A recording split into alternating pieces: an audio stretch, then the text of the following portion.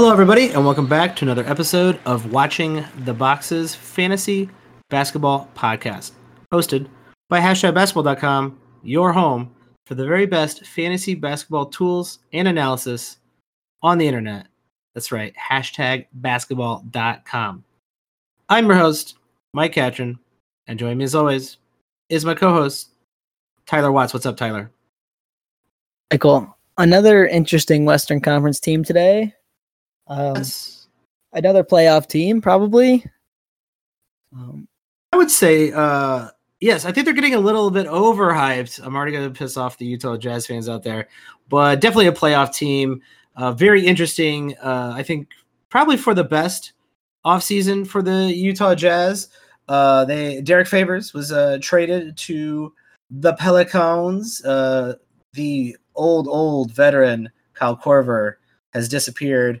Thabo Sefolosha, who is underrated and has been underrated his entire career, no longer with the team, and Ricky Rubio went to the Suns, and then Grayson Allen went to hell because that's where he can go because he sucks and is a horrible person and should be taken out of the game of basketball. But the Utah Jazz, I think, good offseason for them. Bojan Bogdanovic from the Indiana Pacers, kind of an underrated player. Jeff Green, a nice role player as well. Emmanuel Mudiay, I actually kind of forgot he was he moved to Utah. And then, of course, throw in Ed Davis in there too. I think he's interesting. And then the big one, the trade to bring Mike Conley out of Memphis onto a team that really needs someone in that one spot to do pick and rolls all day with Rudy Gobert. So I really like their offseason, Tyler. And Mike Conley obviously gives them a new lead ball handler, right? Replacing Ricky Rubio. I'm a big fan of Mike Conley. I think Mike Conley is getting a bit underrated this year. I've seen Mike Conley go, kind of in the late 40s to 50 range. And I think Mike Conley is just really safe in that range. And I think he's even got the upside to kind of sneak into that third round as far as value by the end of the season. So I don't know why. I guess maybe because Mike Conley is 32 now, people are hating on Mike Conley. I don't quite get it. Well, he's just been around forever, right? And I think people kind of are a little bored. All these older guys, they're bored with them. They're not the sexy new name. But Mike Conley on a new team with motivation to play. I just want to throw it out there. Mike Conley last season, 70 games with the Memphis Grizzlies, per game 28th overall. So to see him fall into that 40-50 range has been fairly confusing to me, especially since point guards are kind of at a premium this year. There's a lot of bigs that you can get in the 6th round, 7th round that do pretty much what those top tier bigs do, 60%, 70% what those top tier bigs do. But Mike Conley is definitely in my opinion, he's not in the plateaus. He's not a 47, 48 or worse player. He's definitely one of those top tier players that I think is being overlooked and being drafted in that first plateau region. So to me, I think we're gonna have a lot of Mike Conley on my teams. I think he's going to be drafted a lot by both Tyler and I. I'm a big believer in the old Mike Conley. Yeah, target him, put him in your queue. But I have maybe a difficult question, Tyler. Who is the first Utah Jazz player that you would draft this season? That's a good question. I think we know what Rudy Gobert is, right? And I think Donovan Mitchell could potentially be better. He was kind of the star of that Team USA team. So I think I'm going to go for Donovan Mitchell first. That may be a bit surprising, but I think Donovan Mitchell just gives you a little bit, if he can get better, right? And he can take that leap to score in 25 a game and do some other things. I think he could. I mean, Mark Roberts has him 14th in his rankings, which was a little bit crazy to me. I was surprised. I feel like that's a little too high for my blood. I actually think I know who Rudy Gobert is, and that's why I want Rudy Gobert. Rudy Gobert is an elite center. Granted, he is an old school center. He's not getting you any 3-pointers, and his assists are only around 2 a game. His steal is below 1, which is it's close to 1, but it's only 0.8, so ish in that range. And I'm not terribly happy about that less than a steal a game, but close to 2.5 blocks a game is huge. Incredibly good field goal percentage and elite rebounds. Those are 3 elite stats with solid points. That's a guy that I think if he's hanging around that third, like the end of the second, beginning of the third round, is going to bring you back a ton of value in a head-to-head league. And I think in a head-to-head league, even though guards are a premium, Donovan Mitchell is not your traditional guard. Rudy Gobert, though, probably one of your last chances to get a not just a double-digit rebounder and a 2+ blocker, but he's getting you 13 rebounds a game, and right now, here's the other thing: he's going in that second round, so I think that's where he should go. That number go up for Rudy Gobert, right? They traded Favors, and they're gonna play small. They're gonna play Joe Ingles at the 4. They're gonna play Royce O'Neal. Like, there could be more rebounding opportunities for Rudy Gobert and not less. So that's something to kind of watch the space on. Is obviously when teams play small, the center can even, sometimes vacuum in another, half a rebound a game, man. So you're talking, 12.9 up to like 13.5. That could be big. And I've heard some people say that he's going to rival Andre Drummond for the league lead in rebounds. I don't think he's going to take quite that big of a leap, but I wouldn't be surprised if he gets like an extra half of a rebound a game. Well, it's certainly possible, right? And in that second round, you're seeing guys like, Mitchell Robinson, Miles Turner. I guess Vujovic is a different type of center, but DeAndre Ayton go pretty those high. Are the 3 guys I don't understand how they're going over Rudy Gobert. Maybe you can explain it to me, Mike. I don't understand how you want Mitchell Robinson, DeAndre Ayton, or Miles Turner over Rudy Gobert. I don't either, and throw John Collins in that list. And I've seen a lot of people just hyping these young names, these newer names, these young guys who their ceiling is probably Rudy Gobert. Dude, I don't even know. Here's the crazy part. Here's the crazy thing I'll say. I don't think that now DeAndre Ayton may be a different story, but I don't even think the ceiling, the best season for the John Collins, Mitchell Robinson. Now maybe Miles Turner too, because Miles Turner, I always think sneaky maybe has a little bit more. Yeah, you can make an argument that Miles Turner's got the percentages. But yeah, that's what I mean. But those two, Mitchell Robinson and John Collins, I don't think their best season is better statistically and for fantasy than Rudy Gobert's average season. Not crazy to say? Yeah. No, I don't think so. I mean, you can, like I said, you can make the argument that Turner hits a 3 and Collins hits a 3, and in the new world that we live in, that's pretty important.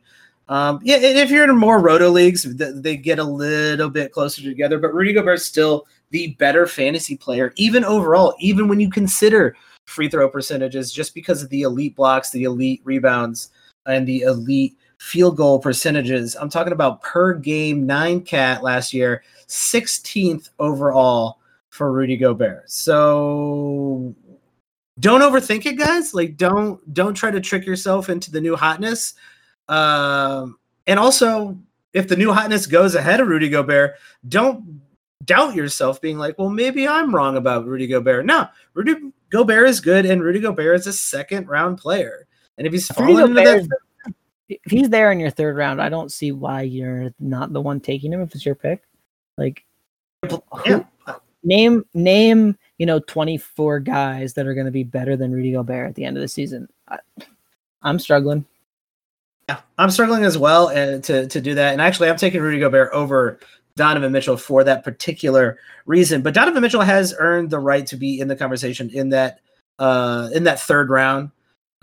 Maybe even into that second round. But I'm not as hyped as I think other people are on Donovan Mitchell. I think he's very, very good. He could take a miniature leap again this season. But Donovan Mitchell's had some sporadic starts, and I find it hard to see where Donovan Mitchell gets a ton better, but just like Bradley, like he could have a trajectory just like Bradley Beal, where Bradley Beal got a little bit better here, got a little bit better there, got a little bit better there, and then suddenly we're talking about Bradley Beal in the first round this season, which is pretty insane. So I don't think it's going to happen overnight for Donovan Mitchell, but Donovan Mitchell in the third round, actually, I think makes a ton of sense because that's the premium you're going to have to pay, and also he can put it together. But like to me, that is close to his ceiling. I'm not a second round high on Donovan Mitchell personally. Yeah, I'm okay with that. I think I have both, and maybe I do have Rudy Gobert a little bit higher in head-to-head league for sure. I'd rather take both those guys, kind of in that third round, just feeling like I got some good value on both. And also, mentioned it. I think the thing that's, pushing me down a little bit on Rudy Gobert is I know that I can get some big men that I like and can convince myself on, in the middle and in late rounds. And I don't know that I can get myself a point guard or a wing that I'm like super hyped about in those middle to late rounds. And maybe that's what's kind of hold me back a little bit on Rudy Gobert.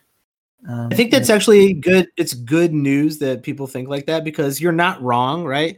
Like your strategy is not wrong. It's depending on how your draft kind of plays out. You're not wrong that like maybe it's the top of the third and a wing or a guard that I like is sitting there, and you know what? Like I know Rudy Gobert's there, but I can get 60-70% of that in the 8th round. So I'll pass. Okay, cool, great. Well, maybe the next couple of guys feel the same way and they pass. And suddenly Rudy Gobert's hanging out in the middle of the third round, late third round. Well, if you're picking in the middle, late third round, you just got yourself a steal. So like at some point, Rudy Gobert has to be picked. And I'm in the early third round. I'm picking him. Like if I'm that's up what I'm saying. The early third round, I'm definitely picking him. I just know that in the second round, there's a lot of guards, especially that I'm a big fan of, and that I would rather have. Like, I'll mention a couple if you want. Devin Booker. I'd rather have Devin Booker than Rudy Gobert. Just think Devin Booker could be elite in some categories too, and Devin Booker may be a little bit, better all around fantasy game. I've got Luka Doncic, which I mentioned in the last podcast, over him. So just like a couple names like that. I think I'm going Jimmy Butler, obviously, which I think Jimmy Butler's getting slept on quite a bit. Just names like that. I think I'd rather have.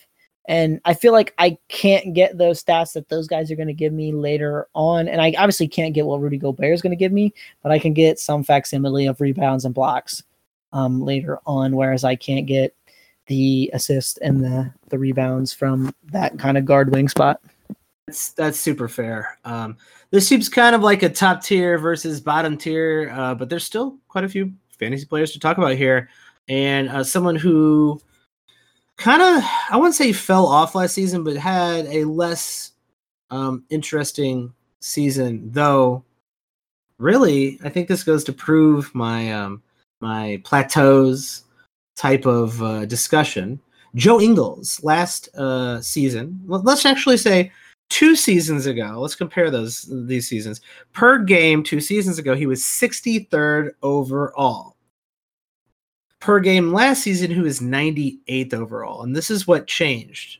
Here's what's crazy. Let me finish this, Tyler. So this is what changed. He shot about 2% less from the field, and he shot 9% less from the free throw line. And even though he's only shooting about 1 or so a game, still a 9% drop. He also dropped from 5.7 assists per game all the way down to... No, he got better in assists. No, excuse me. He got better in assists. I'm reading this wrong. He got better in assists. He better in steals got and better at scoring, and he was shooting about the same threes, and he was getting about the same rebounds. So this basically the same stat line, except for a little bit worse in assists, dropped him from 63 to 98, which I feel like goes to prove that this is a plateau. The 70th guy and the 90th guy are so similar.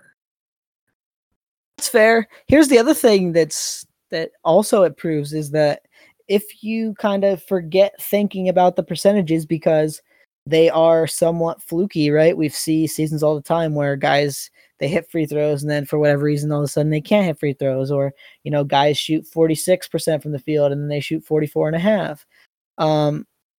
If you forget about those percentages, you can get a big advantage in your head-to-head leagues because, just looking at those raw counting stats can change the value. You mentioned it, right? He dropped 20 spots. His raw counting stats actually got better, I would say, last year. He dropped 20 spots. So you can get kind of a big advantage in your league by just looking at kind of those 6 counting categories as opposed to looking at percentages. In fact, you can on hashtagbasketball.com with their new premium tools, Tyler, that are currently live. You can edit out the fact that you want to, or you can actually keep percentages in, but weigh them less than other categories, or you can add extra weight to certain categories if you're, looking for that, steals expert, but you're taking our advice and not punting, but ignoring. You can just weigh them less instead of completely getting rid of them in your calculations on hashtagbasketball.com. And Joe Ingles, right now, ADP 92, Tyler, and I think that's a solid place to get him. It's not too great of a value, but it's also not, I think, a little bit below his overall value. And Mark Roberts had him dinged, right? He dinged him all the way down to 27 minutes, so basically losing 4 minutes a game, and he comes out as the 91st ranked player. So if you think he's going to play 27 or more minutes, obviously Joe Ingles is a fine pick at 90. I don't love it. I don't hate it, right? I think there's not a ton of upside in Joe Ingles, but he's the kind of guy who, if you've taken some shots already, he's kind of a glue guy that I think can help you win your league. Hashtag Basketball has him at 115 overall, and they also have another player here who is standardly relevant, Bojan Bogdanovic. Am I stoned? Am I high, Tyler? Am I high right now? Well, I don't know. You'd have to answer that question for yourself. Well, I took some edibles, so I might be high, but Bojan Bogdanovic played only about a little under 32 minutes a game last season, was a very solid scorer, almost had a steal a game, and had very good percentages and finished in the top 100. Yet he's falling to like 115, 120 region. Like he's falling into those last picks. I don't feel like his role is terribly changing in Utah. And if anything, he's kind of going to be pretty important to spreading the floor out in Utah. And he's going to have guys who are better at getting him the ball. Yeah, I'm okay with that. So here's the strangeness of the season last year, right? Looking per 36, he took a big leap in free field goal percentage, 3-point percentage, points, and steals, and assists for that matter. But he still doesn't get that many, so that we won't count that. The steals are really what's going to drive the value here. He got almost 1 a game last year. If he drops down to that, normal per 36 minute rate of his, which is only 0.7 instead of 1 per 36, you're looking at, if he's playing 31 minutes, right, like half a steal and basically no blocks. So those are definitely going to be 2 kind of negative-ish categories. And then obviously not a ton of threes, or not a ton of assists. I'm sorry. Good threes, good points. Like he's kind of just a player you pick for, you need the categories he's good at, right? Good percentages, threes, points. But other than that, like I'm not super hyped on him. And I definitely could say there's some teams where you definitely don't want him, right? If you're punting threes, do you really want him? Like he's got points and nothing else. I mean, he's definitely his ceiling is very low. His ceiling is probably probably around what he did last year. So cool. But like the opportunity to do what he did last year is, I would say, still there. And in 12-team leagues, he's being ignored. And I'd pick him.